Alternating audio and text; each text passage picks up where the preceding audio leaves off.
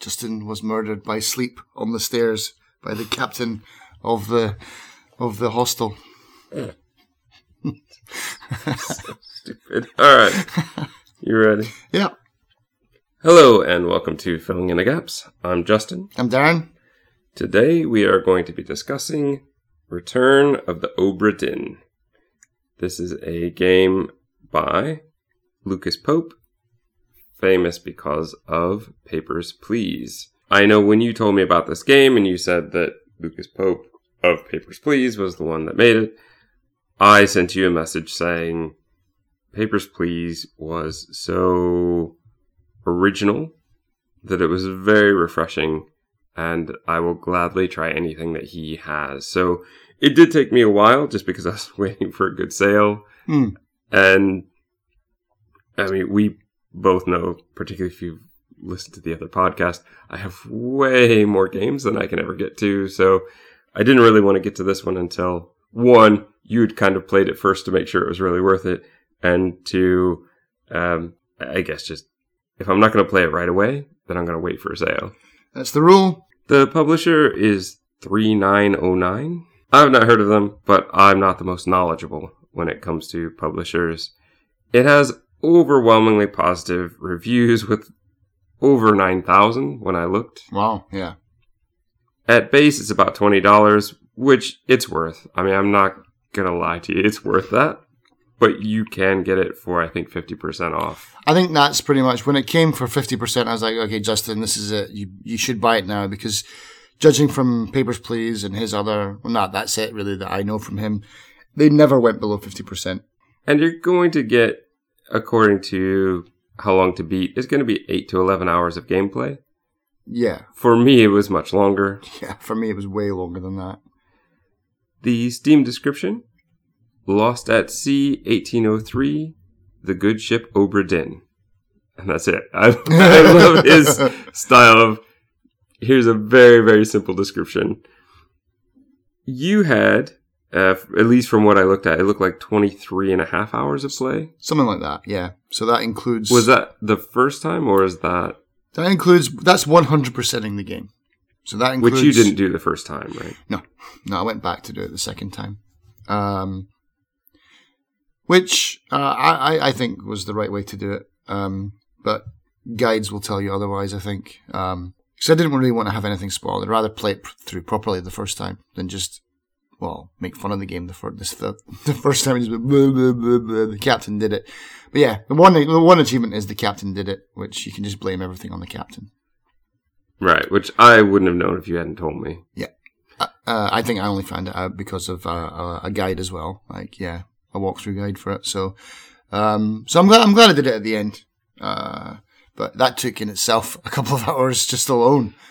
Yeah. There are some things about the mechanics and the way the game is played that even a speedrun would be rather slow. Yeah. I know this because I kind of did it. So we'll get into that. I think when we get into the spoiler section, it is a mystery. I've heard a lot of people reference Clue when talking about this one, and I get it, because the essential premise is the ship has come back, everybody is dead, but we don't know why, and you want to figure out how everybody died. So you have to figure out who they are, you have to figure out what killed them, and if it was a person, who killed them. Yeah. So it's not quite exactly Clue, but it is that same kind of mechanic. There's no ballroom on the Obra Dinn. Yeah. There's no conservatory. No secret passage. Yeah. But instead of doing this for one murder or one death, you have to do this for 60. Yeah, it's a fair few. It's not just Mr. Black. Yeah. Which means you will get to the point that we both got to where, wow, some of them are really hard because they're not very important people on the ship. The less important they are, the harder they are. Or some of them are, the top men, I guess, would be very important on a ship. But man, those guys are elusive. But I mean as far as rank. Right. the higher that maybe I should say not important, but Right, okay, rank, yeah. The higher rank you are, the easier it is to figure out who these people are. Yeah, because they get referenced more often and they get called by name, yeah, by more people. Yeah. It is, towards the end, a very frustrating game, but overall, it is, again, something so original, and it feels like nothing else I've really played. And the look, even though it's very simple, I think it works very, very well. There are some things I definitely had some problems with, we will get to in the spoiler section, but overall, if you want an interesting new experience, if you want a bit of murder mystery, I guess, this is the game for you. With that, I think it's time for us to take it into the spoiler section. So if you have not played Return of the Obra Dinn, it is now time to take off and play and come back later. Okay, so here we are. We are in Falmouth, 1807, and we, as a character, are to investigate the ship that mysteriously disappeared and reappeared. Your character, I think no matter what, the first time you play is going to be a male character, but the second time I played, it was a female character. Okay, I was confused by that because I don't remember the voice from the first time. But the second time, I was like, oh, it's a female. So I think we have one male voice, one female voice. It doesn't matter much. Because they don't say much anyway. You get it at the beginning, and you get it at the end. And right. That's pretty much it. And we, as the character, are rowed out to the Obra Dinn by a grumpy old sailor.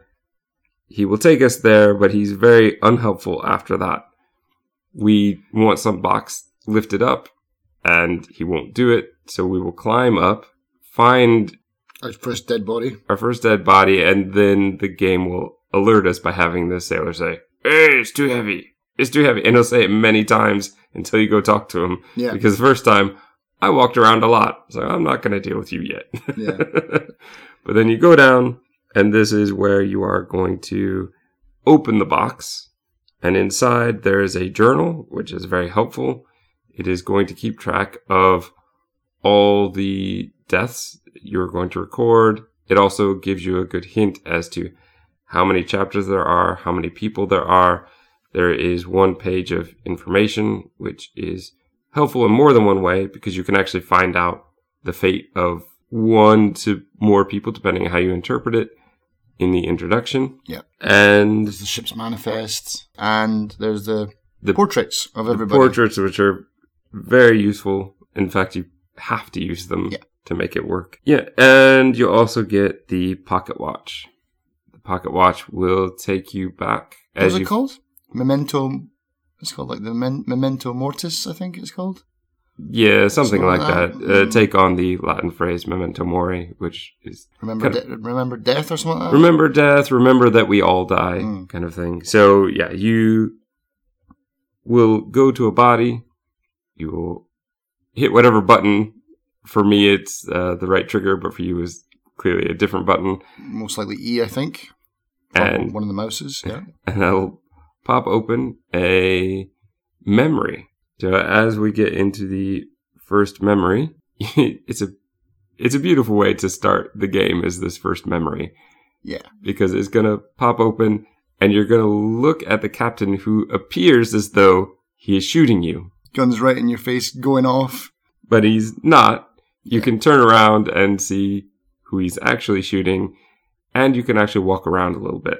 I love this one because this one is so short. Part of the problem with some of these memories is there's a lot to see, and the first time you go into it, you have a limited time to look at everything. It's like a minute or less, yeah, basically. For this one, that was almost too much time. Yeah, there's only 3 people in it. But for some of the others, it's not nearly enough time. And that can be very frustrating. Yeah, there's so much going on. And that's the thing. So I would like to start talking.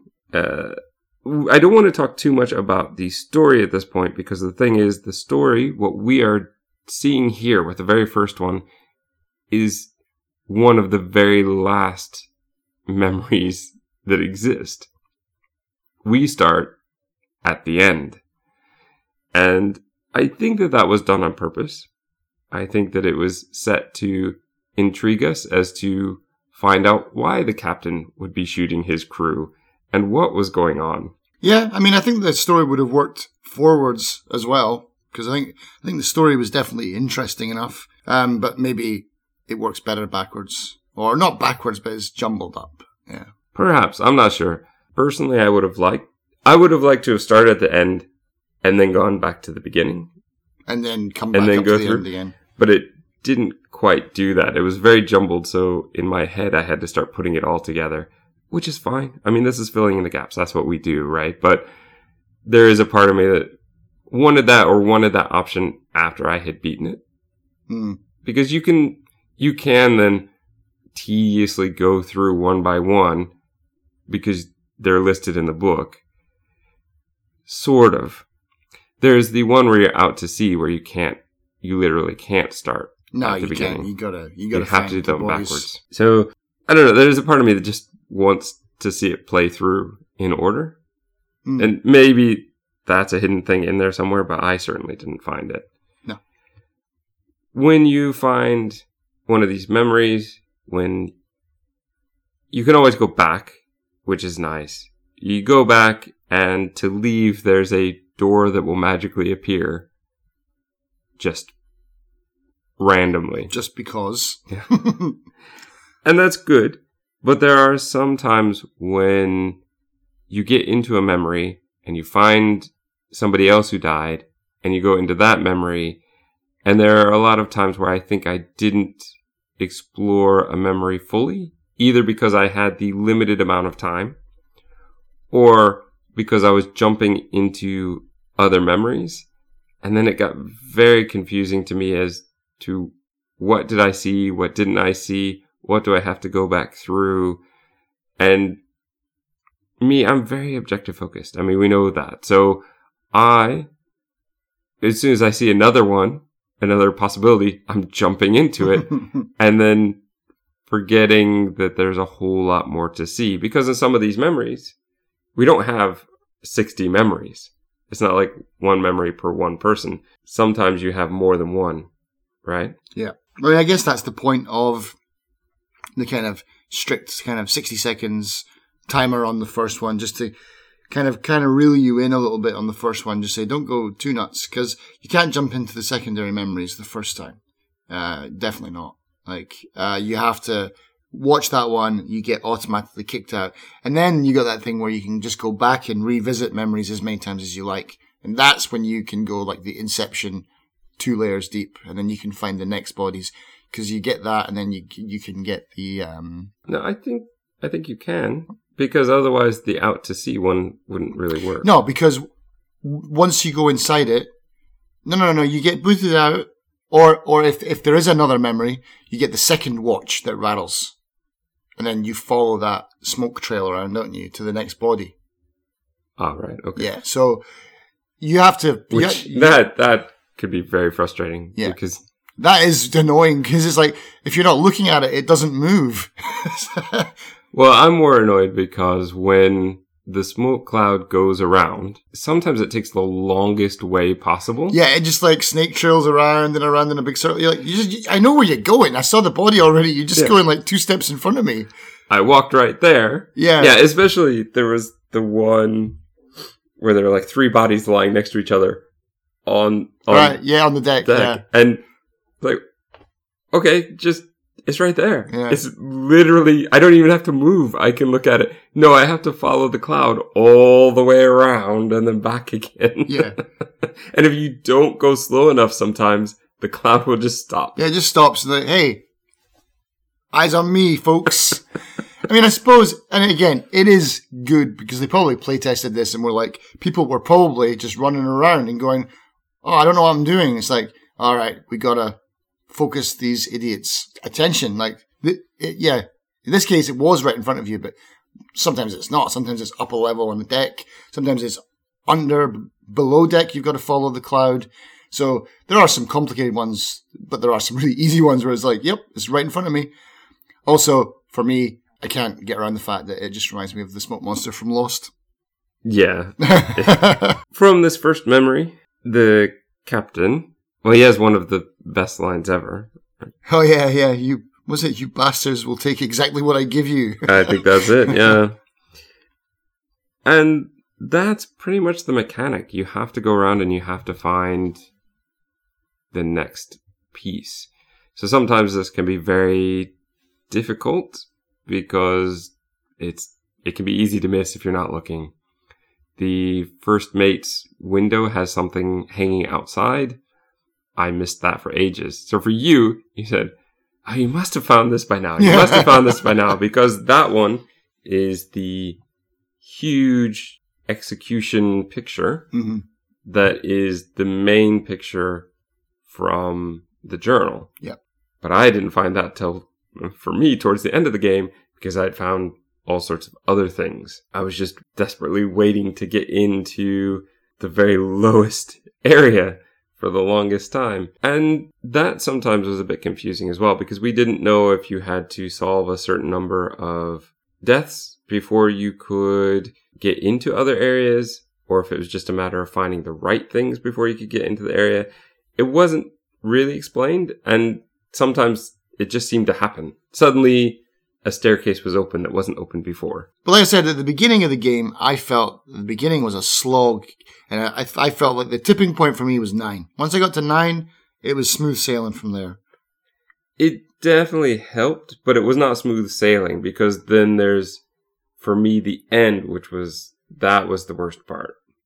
Because you get a certain number, and then you're getting to people who you never hear their name, you don't really get the same kind of clues. That's really what I was hoping when you had gone through and you found a walkthrough. I was hoping to find something that told you the clues that I had missed.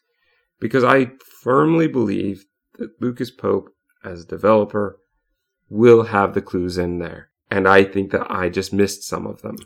But what I was doing was, well, at one point I was very frustrated because I was stuck at 6. So I had solved 2 sets. Mm-hmm. And so what I told you I wanted to do, and dear listener, if you want to game the system without having to look at a walkthrough which just gives you all the answers, you have to solve 3. That means once you have your first 3, you can start a new game, and you can use 2 that you know and 1 that you're not quite sure about to get those.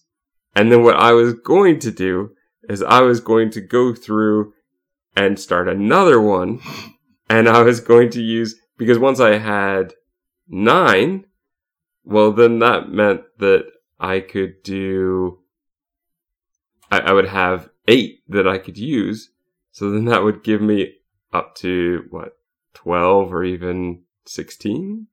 No, 15? Yeah, so I was really going to game the system, and then suddenly I hit a point where I started solving a lot more, and so I didn't have to quite do that. But then I got to the end, and I nearly went back through and did it, because you are going to find a lot of people that, are never referenced by name in anything that I ever found.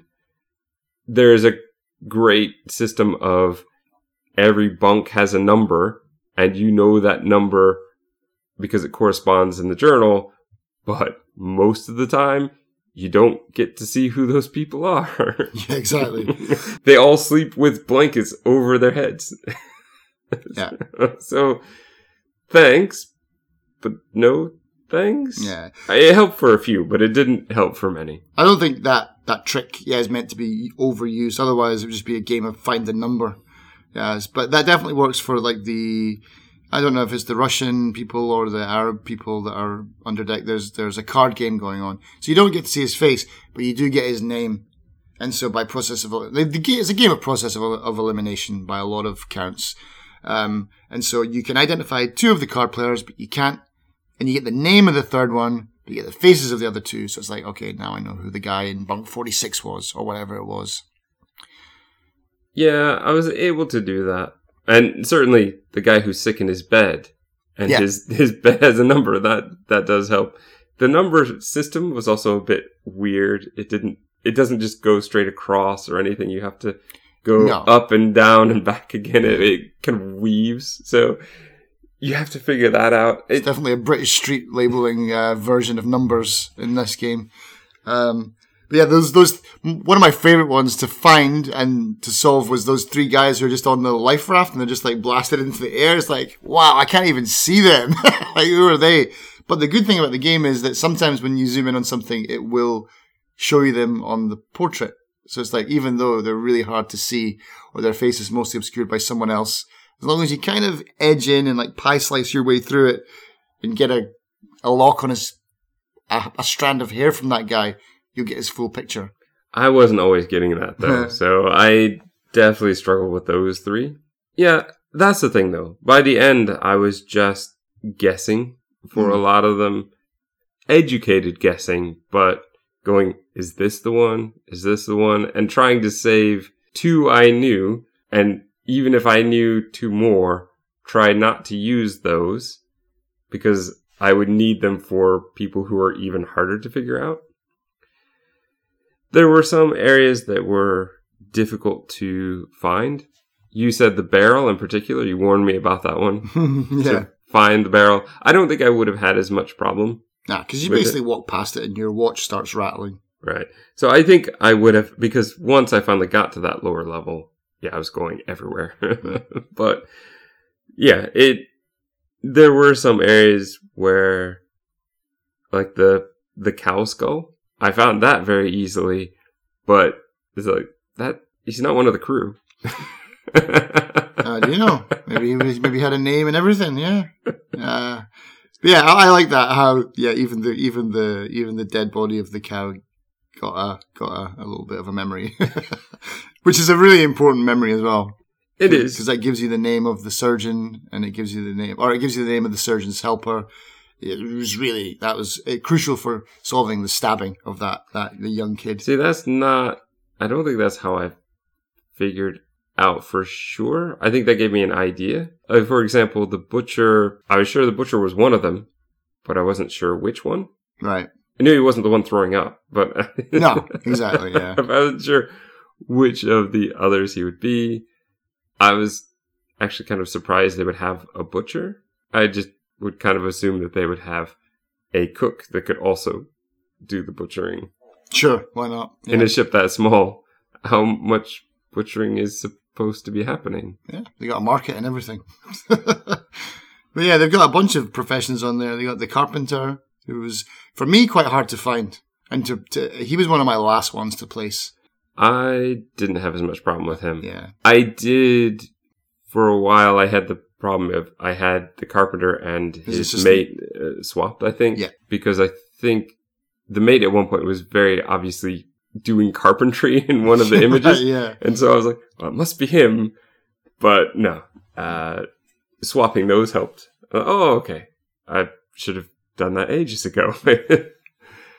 And sometimes if that's what you mean by taking an educated guess, then yeah, the game is full of that, where you can almost narrow it down to like one of two people, and also sometimes guessing the method of death.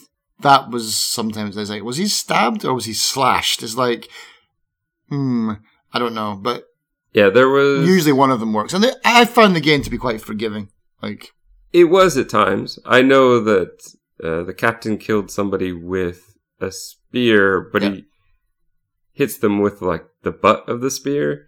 And I think that I said... I put clubbed. Clubbed, and I think it took that. There were some other times, though, where I was like, I don't know, and I'm not quite sure. And then there are other times where I just messed up. Like there was one point where I think I told you I put a knife instead of a sword or something like that. But really, I think what I had done when I went back through is I think I had just put clubbed for both of them quickly because that was my second one. Right. Like, well, I know this. And so, unfortunately, the guy that gave me the most frustration, because he's in virtually every memory, Beanie Bob. The man with the stocking cap. Yeah. He's in everything. Yeah, he gets around. And I had him down if I just would have put the right weapon.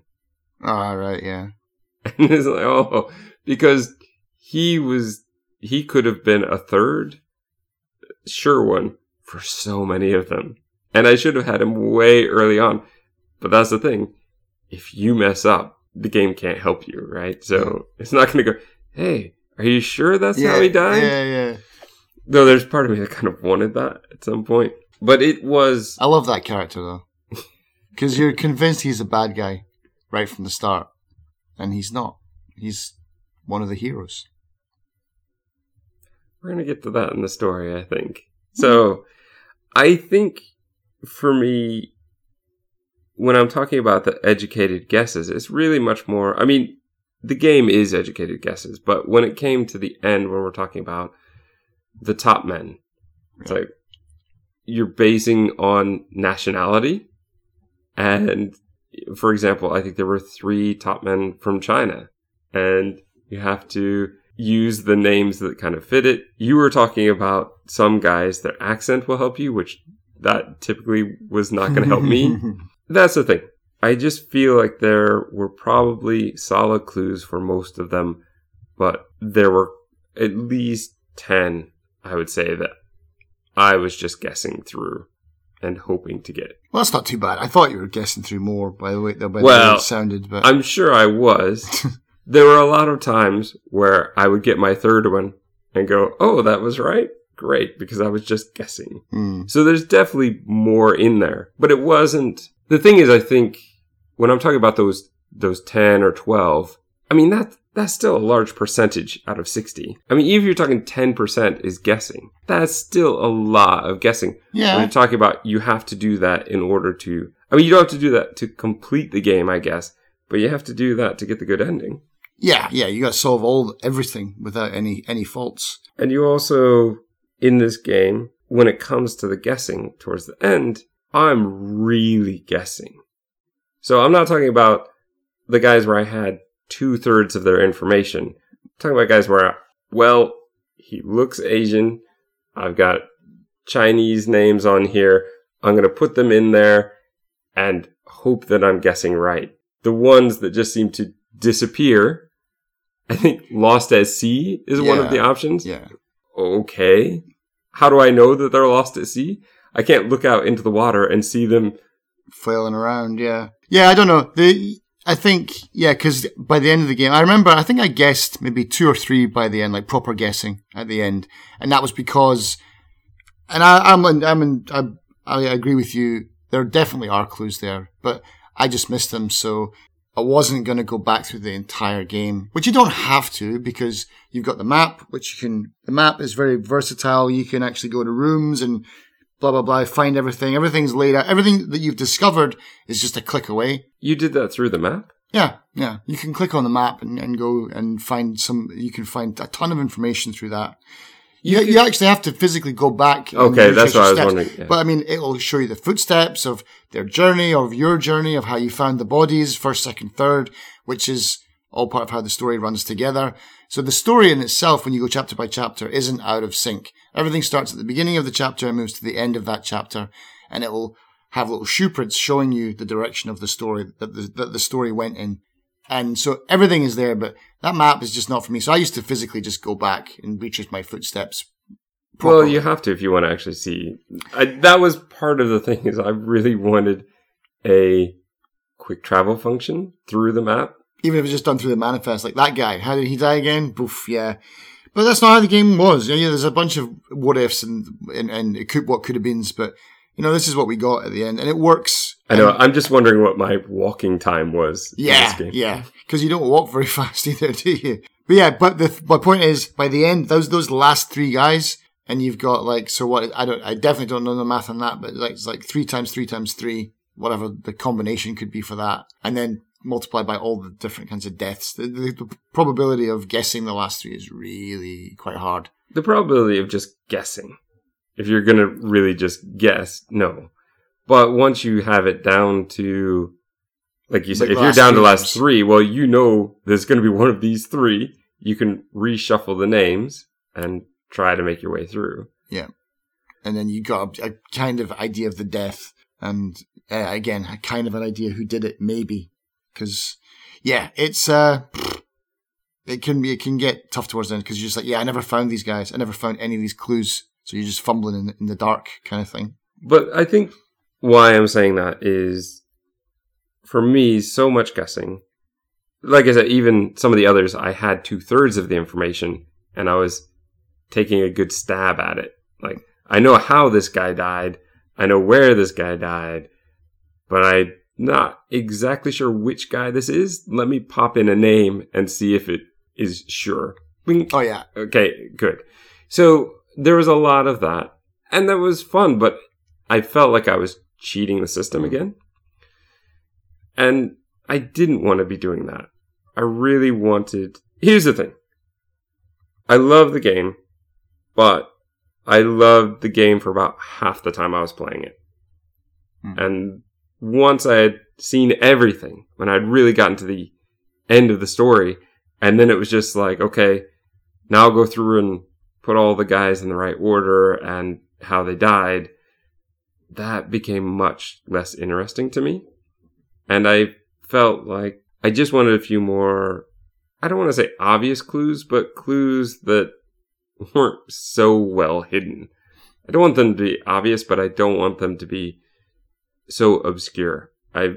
Again, there's some guys I still have no idea how I was supposed to, well, guys, there were women as well. Like, but I had no idea with some of them how I was supposed to figure out how they died or what happened to them. And I don't know, with this kind of game, I didn't want to be making the educated guess most of the time, which is what I felt like. I felt like there were only a few that I was absolutely sure on, and then a whole lot of others where I was, again, 2/3.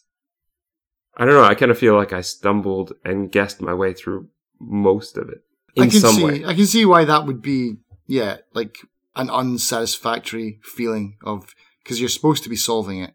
And then if you're not, it's like, well, why am I playing it? If I'm just guessing my way through it, yeah. It'd be interesting to see. I'm sure there's walkthroughs that are better than these ones that I found in 10 seconds. I thought it was, one of them is like IGN, and I was like, yeah, I thought that would be decent at least, but it's not. It's just answers. And that's part of the problem. Yeah.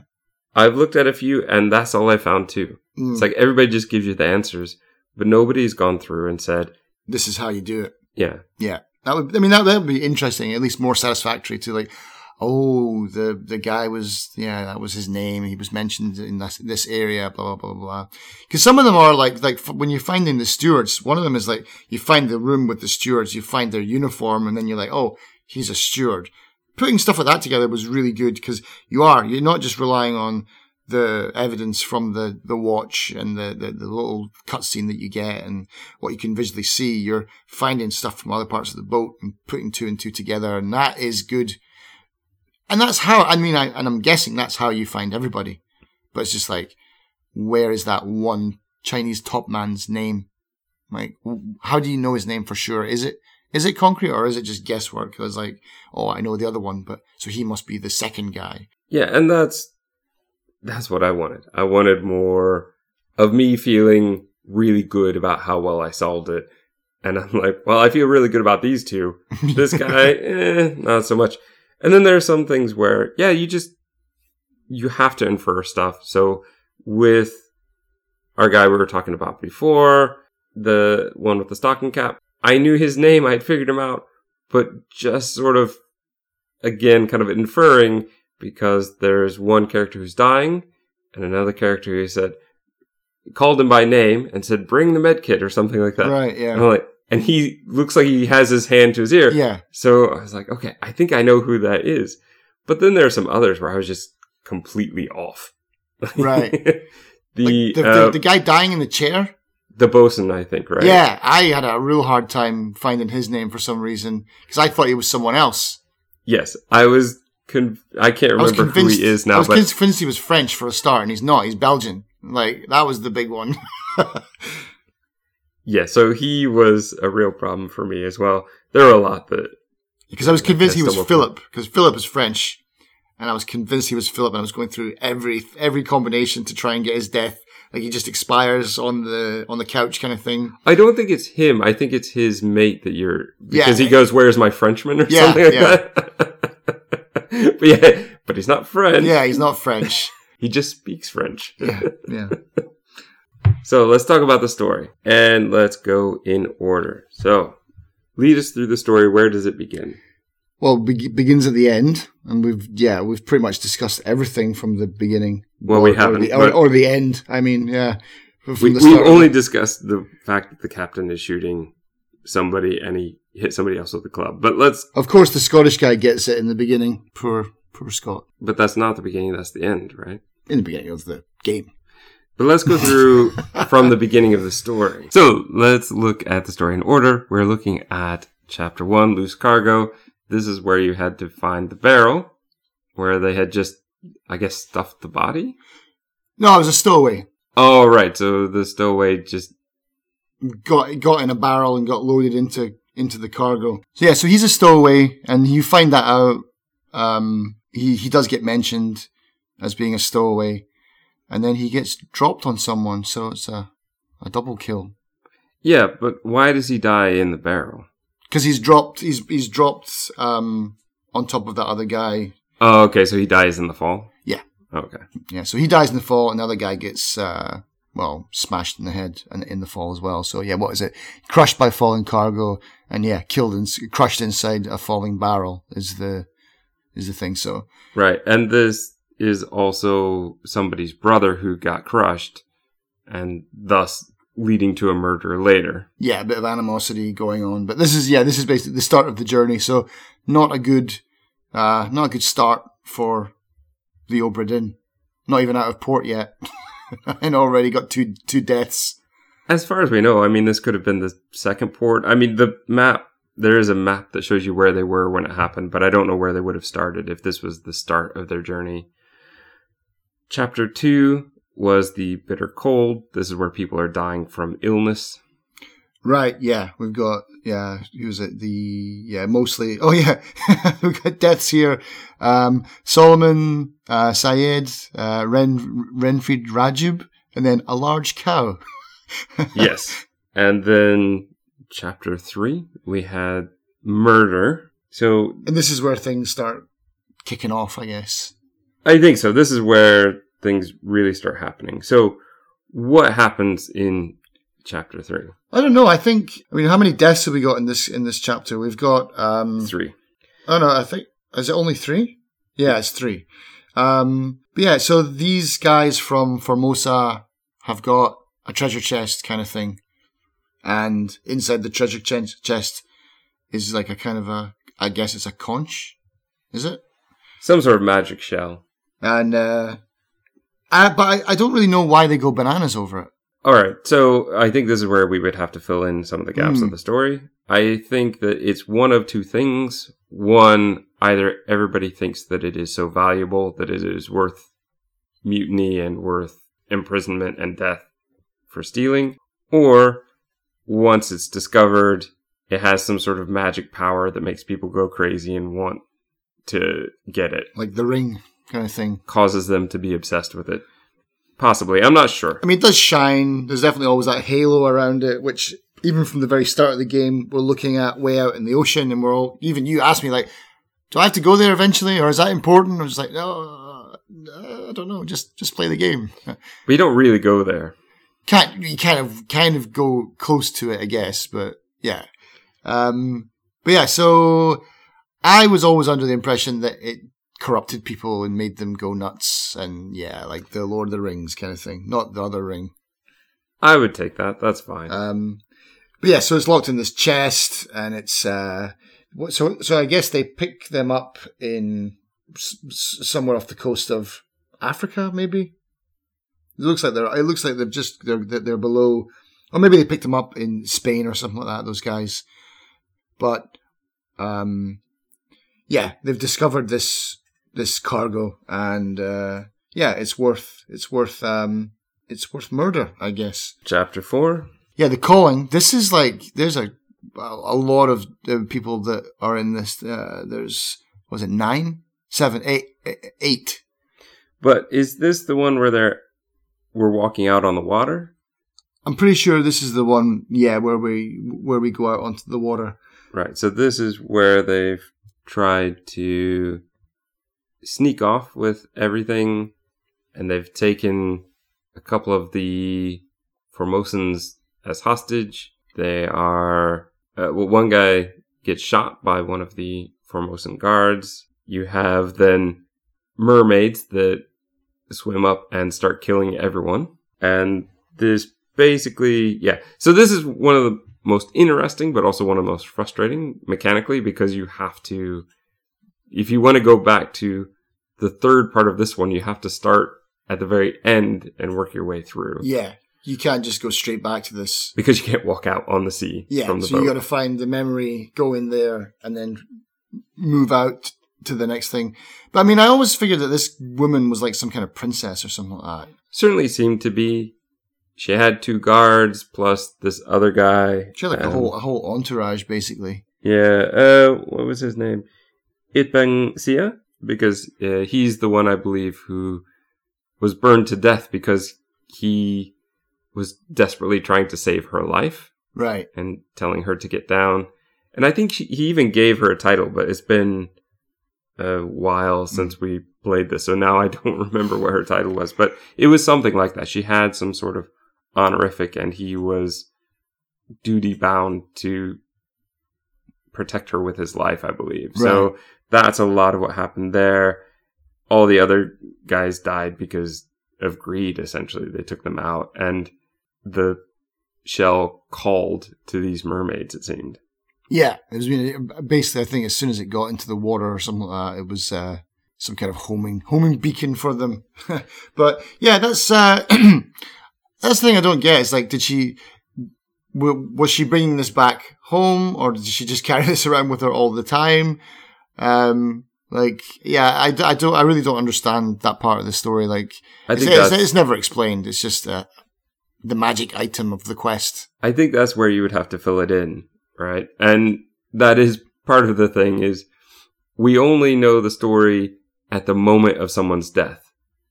We don't get any of the in-between times at all. There's no happy times that we get to see. We only get to see in the scene, somebody's dead, right? Like that's it. That's the only way we ever get to see anybody. So we're not given the whole story. And so I guess we have to guess a lot of it, which is again something I would have liked to have been filled in at the end. Right.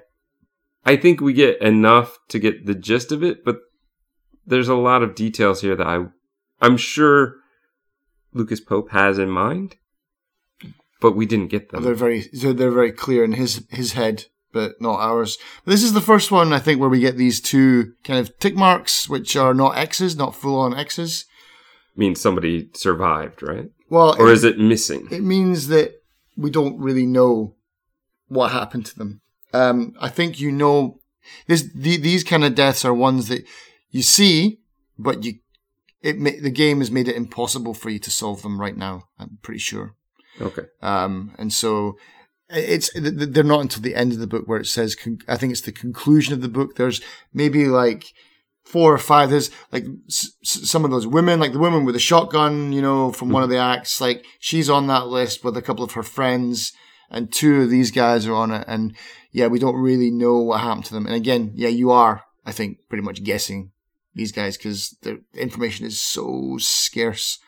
But I really liked the calling. I thought that was a really cool part because the game until this point had really been building towards something, because it starts, we're going to get to the doom much later on because that's actually towards the end, but I like how Pope has done that as well, where it's like start off like with something interesting, like there's been a mutiny, the captain's been killed, well, not been killed, but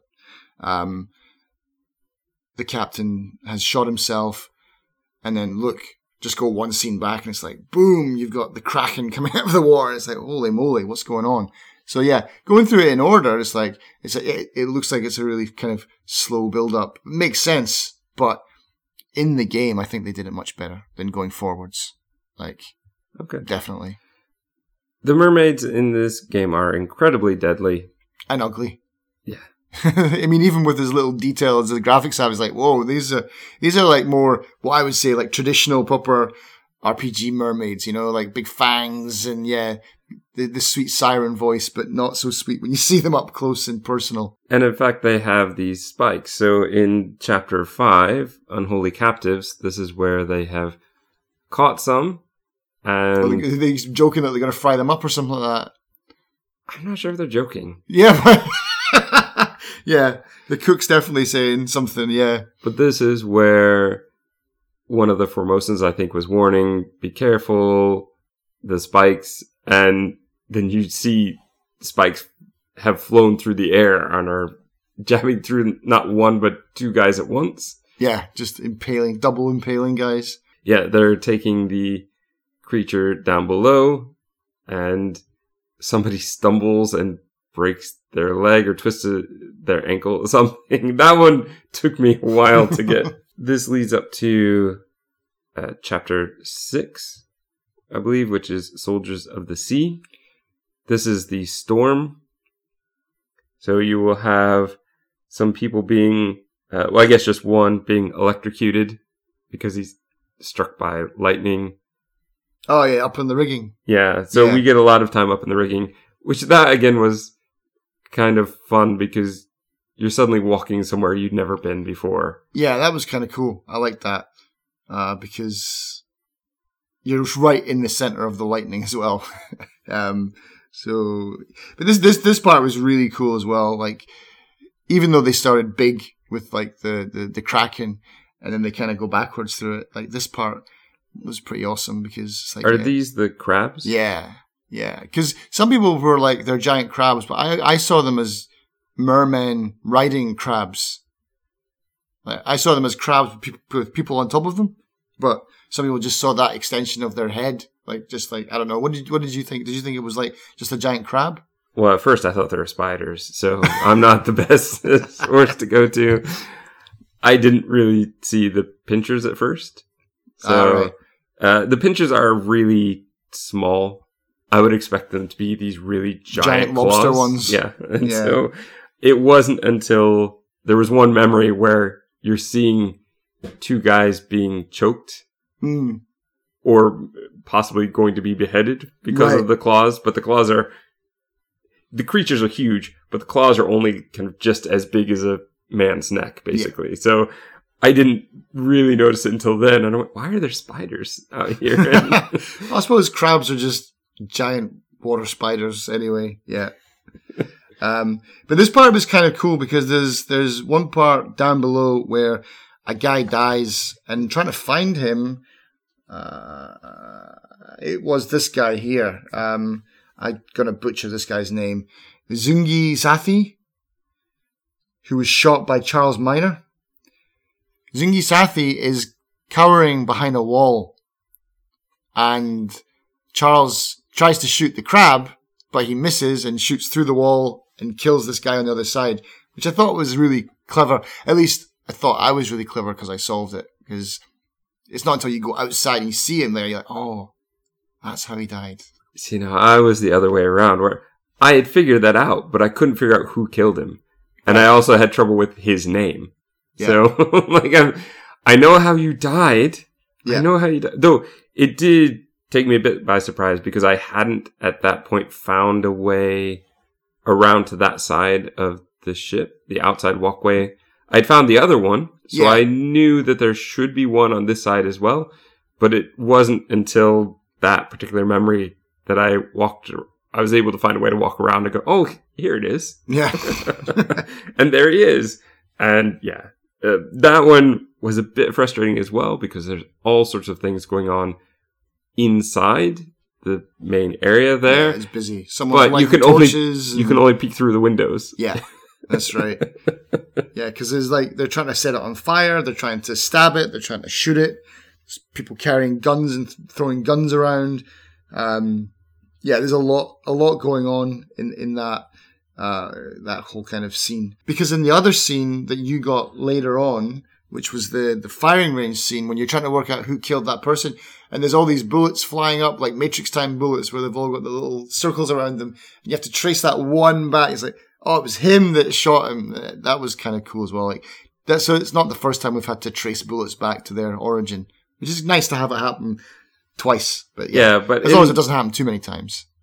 In the execution scene, it's much more obvious. This one, you have to look through, and there are about 5 guys all within that vicinity, so you have to take this would be an educated Yeah. guess time. Yeah. This takes us to Chapter 7, The Doom.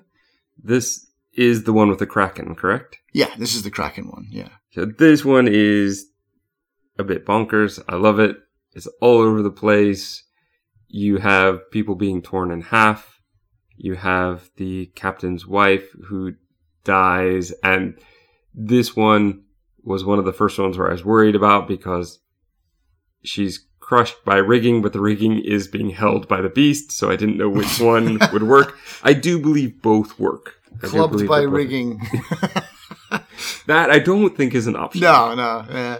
But this is one where I think I did, because I played it through the first few until I got stuck, and then I jumped into the second save slot and started that one over, which was where I realized, actually, this would take a really long time to go through and try and guess just enough, and to game the system would still take a long time.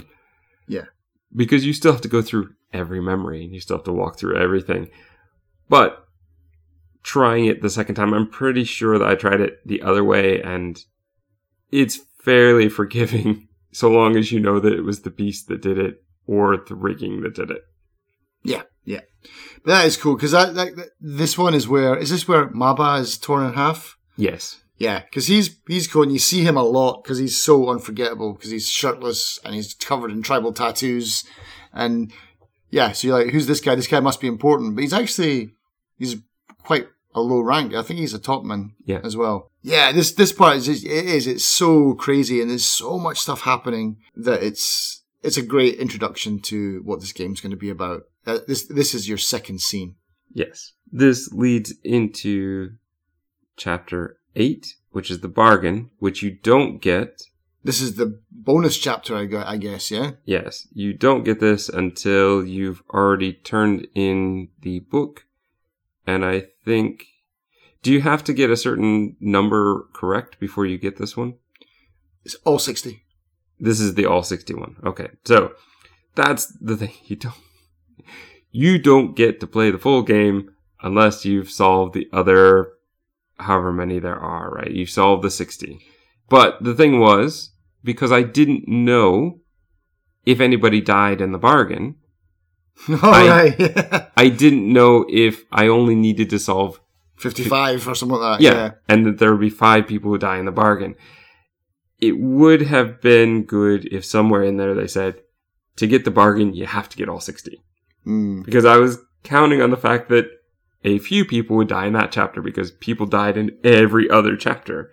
But no, you have to solve all of them. The bargain, this is the other thing. It's kind of the most boring. Yeah, because there's not a lot happens in it. I mean, I liked it because it adds story. And like this is where you get to see the mermaids. They're in the bilges. And And I don't actually remember because it has been a year since I played this game. So, I don't exactly remember what happens. I thought that 2 people did die in this. Not ones you need to find, anyway. Because the guy you get locked in. Someone gets locked in the bilges, isn't that right? I believe so, yeah. So, and there's something about a monkey. I don't remember. Yeah, you can see there on the picture the monkey's paw. Yeah. So, somebody knew how the system worked. So, for you to be able to look back at this moment, you would have to see somebody's death.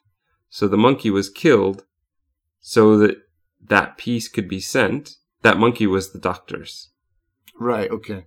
And the doctor is the one who hired us. We know the doctor survived because he's the one we have to send the book to. Yeah. Yeah.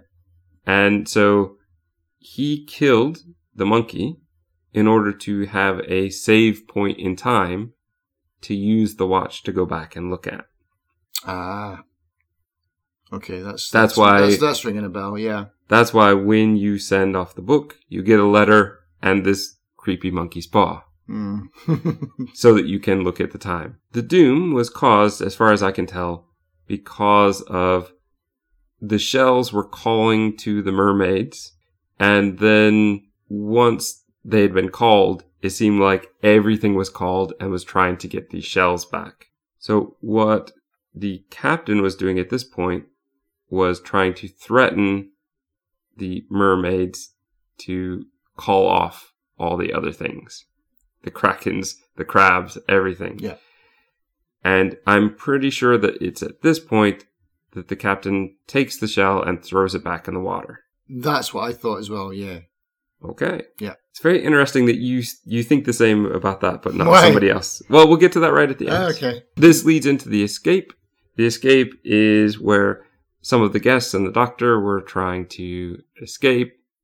And this is also where the brother gets his revenge on the guy who just accidentally dropped a barrel on his head. His brother's head.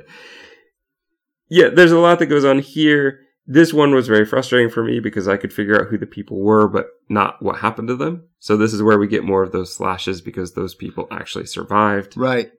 Yeah. But this is where just absolutely everything has gone crazy and people are killing each other over nothing. They're afraid. They're afraid. And then we get to the end, and this is, again, where we started the story. The captain is shooting the first mate, who also happens to be his wife's brother. And he's going to kill the last few guys who are coming after him. Yeah. One of them being Henry Brennan, who is, again, my most frustrating character, because I knew how he died from the beginning, but didn't lock him in because I put in the wrong instrument of death. Ah, right, okay. And the captain is the last person, and he's going to kill himself. Yeah, happy ending. It's not a happy ending at all, and it also means that as you go through the book, at the end you can see who got paid out and who didn't, and since the captain killed himself, he gets nothing, his family gets nothing. Yeah. It was very interesting to see the way that the insurance claim, how it paid out. Yeah, did you get? I wonder if it's the same for everybody. Like, I'm sure it has to be the same. It's like something. I'm assuming so. Something like £29,000 or something like that. Yeah, I remember. I'm pretty sure that it must. But here's the thing: you say that Henry Brennan is like a hero. Yeah. Why do you say that? Because he's on the captain's side for the entire story, but it's not until the end where he's just. I felt that he's not lost the plot, but he's just like, you've kind of doomed us all, and he just takes his revenge on him, and like. See, I didn't see that at all. Because he was asking about the shells, and the captain said, "I don't have them." Yeah, I threw them over, and he was telling the truth. Yeah, but it's like everyone's already dead, and so everyone has died for nothing. But what did the captain have to do with that? The captain didn't do anything. Well, it was the Formosans that brought it. It was the other characters that... That's true, but he is the captain, and the buck stops with you. So, and to be fair, they're like the last 4 people alive. It's like, let's just get on a robot and let's get out of here with this, you know? Why, otherwise, 56 people have died for nothing. At least we could maybe show something for it. You know? That's what I took away from it. No, and, I don't see him as being a hero at all. Because I mean, I don't know that he was really on the captain's side. For all we know, he's been plotting as well. That could be true. But everyone that he murdered, because I was looking at him, this guy's a slippery one. Yeah. And then he's always in every scene. He's dodgy. But then every time that you see him killing someone, it's for what I would see as a good reason. He's doing some serious crowd control. He's stopping the mutiny as much as he can at every point. Everyone that gets it for a reason from Brennan. And then I think at the end it's just a stroke too far for him, and he's just like, you're the captain, and you brought this on, and you're going to get it now. Done. Like that's the way that I got it. Maybe you looked at it more than I did then. I thought that he was actually killing some of the guys who were going to rat out on the mutiny. No. He was the 2 guys in the hall when he's doing like the double kill, you know, where he's basically a ninja. Those guys were those were mutineers, if that's the word. See, I didn't think so. I thought one of them was saying, "Mutiny, I'm going to tell on you all." That was the kid that they got stabbed. And yeah, but he stabbed that guy, didn't he? No. Okay. He killed the guy that stabbed him. Okay. Yeah. Well, still, it comes down to the end. and he was killing Captain over nothing at that point. Yeah. Because the captain had done all he possibly could. Yeah. Or maybe he was just like, well, if you're not going to do it, then I'm going to do it or whatever. So it's like, yeah, I'll just be the captain. And I'll get the shell back or so. I don't know what his idea was at this point. But well, I think that he was probably not as loyal to the captain as he was to the first mate. Yeah. That's... So I guess if we could lay blame, I suppose the first mate. And then, yeah, there's only 2 guys left. Yeah. Can you handle a ship of that size with just 3 people? Maybe if you've got a crew of mermaids and crabmen working with you. No, clearly not. Just ride the Kraken's back. Woo! So the story, all the way through. How do you feel about it? I like the story the whole way through, but I definitely think it was better in the order that it was presented to us. Okay.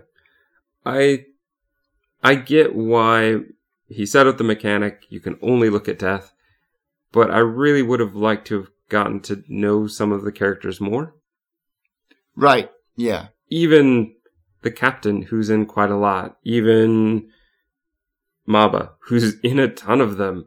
I don't really feel like I know any of these characters. And I don't really feel like... I mean, outside of, I think, Martin, who the captain's wife is pleading for help, and have you seen the captain? And he always seems to be steering the course and doing the right thing. A lot of other things to me seem like they are gaps, and great for us to interpret, but not what I really want when it comes to story. And so I didn't really feel for pretty much any of these characters as they were dead. Yeah, and I think that's part of this game, is that you are pretty much, what do you call it, an insurance investigator. And so you don't need to know their story. And so you're there looking only for the facts. And if it was another game, yeah, I would want to know story. But you shouldn't care about those things when you're, it shouldn't really come into play if you're just here on a very, what would you call it, a paranormal insurance claim, which is what this game is, which is weird. So I would like to know more about them. And the only thing that we do get is the cup of tea scene. That's the only thing that's extra, which is kind of funny, because when I first completed the game, that guy's like, all right, I'm ready. Let's get out of here. And I was like, well, I haven't solved everything. I'll solve a couple more. And I did. And I got to the same point you were. I was like, oh, well, maybe there's a few guys in the bargain. I'll come back. Maybe I get to come back later. It's like, no, you get a really quite nasty letter from, was it Henry Evans? Is it? No, you get the letter. I don't think is ever directly from Henry Evans. It's from because he dies. He dies. That's both, right. Both the happy ending and the incomplete ending. You are, I wouldn't say happy ending, but the complete and incomplete endings. The big difference is the tea, because you just have to listen to your housekeeper or whatever talk to the courier, and if you have the incomplete ending, you don't get any more tea. It's all done. You may as well just go to bed. But so British. If you have the complete ending, then there's plenty for you if you want it. All the tea in the world now. But I love that letter you get from him. He's like, he died from disappointment or something like that. Like, he died because he was so disappointed in you. Like, oh man, I gotta live with that forever. I killed someone with incompetence. But you don't have to, because you can go back through and finish the game properly, because it does have a very nice save point function where you can go back to before you jumped on Grumpy Man's boat again. It basically starts you off with him saying, get back in the boat, and you're like, nope, not this time. Yeah, this time I'm going to solve them all. Yeah. And it is possible to solve the entire game from any point. Well, any point from here. So, yeah, that's great. But yeah, that's the only kind of story we get, like, about what happened afterwards. But man, piecing it all together is a ride. It's such a trip to do. Like, And despite, there's maybe there's some guessing and stuff, but for the ones that you do get, I'm sure you got that, little feeling of like, I did something. I was, and I think the biggest thing about it is the thrill of exploration, where all of a sudden you open up a new chapter, and now you have 5 more memories. Right. I love the concept of walking around within memories. It reminds me a lot of Big Fish in that way. And the look of it, what look did you go for? You could choose different screens. I went with just the standard. I changed it all the time. Did you? Yeah. I went for Commodore 64. I think Commodore 64 was my go-to, but I did flick between all the other ones. Some of them I'd never even heard of, man. Like, I like the standard sepia tone. Yeah. Standard was fine. The Apple one was okay. But yeah, the other ones, like some of them, just didn't even know existed. But I like that. And I liked how you could pick that. I don't know why you can do that. Like, it doesn't really seem to make a difference other than color, like the one color. Maybe just for nostalgia. Yeah, that's it. But yeah, so some of those options were funny. I think there's a windowed mode as well where you can like put everything down into like half of your screen size as well, almost like we're playing those Ocean's Bundle games for Buyer's Remorse. So there was that. I think that's the only 2 main options. But yeah, it was a unique game, something that I hadn't really ever played before, and I don't even know what I could compare it to be honest. It is its own thing, and I thoroughly enjoyed it. When Lucas Pope comes out with something else, I'm going to play it. Yeah. And I mean, there's a good no-clip documentary about the making of this, and basically what almost killed this game was localization. And you can see why, because in certain languages, stabbed and slashed might be the same word in that language, or sword. Like, for example, in the country where we are, knife and sword are the same word. Well, but you said that as well to me. The language, is it the spoken in multiple languages? And it'll be the spoken as well. Yeah. So it's not just subtitled? I think that they fully voiced it. I'd have to check that. But in the documentary, he was just like, language, the localization was a problem. I don't know if they subbed it or not. But even just like, the slang, finding what that would be in Japanese is probably way not what Lucas Pope had in mind for the English. It would have been an absolute nightmare. And the one thing that we haven't talked about in this game is the music. I love the music in this game. I love the music. However, it's very frustrating when the music is playing and you have to jump into a memory or do something and then it interrupts the music. All right. There's a part of it's very much that music helps with the suspension of disbelief, the being sucked into the story. And then as soon as that music stops, it's like, oh yeah, I'm in a game again. So yeah, I do agree, especially right at the beginning. There's some really fantastic music. Yeah.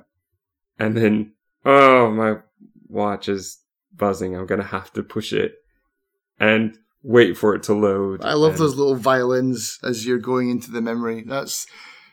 I could listen to that over and over again for, well, not forever, but the interesting thing, that's all done by Lucas Pope on his own as well. So he's a fairly multi-talented guy, musician, computer programmer, writer. Yeah, he's. I can't wait to see what he's got next. Gaps filled or more gaps created.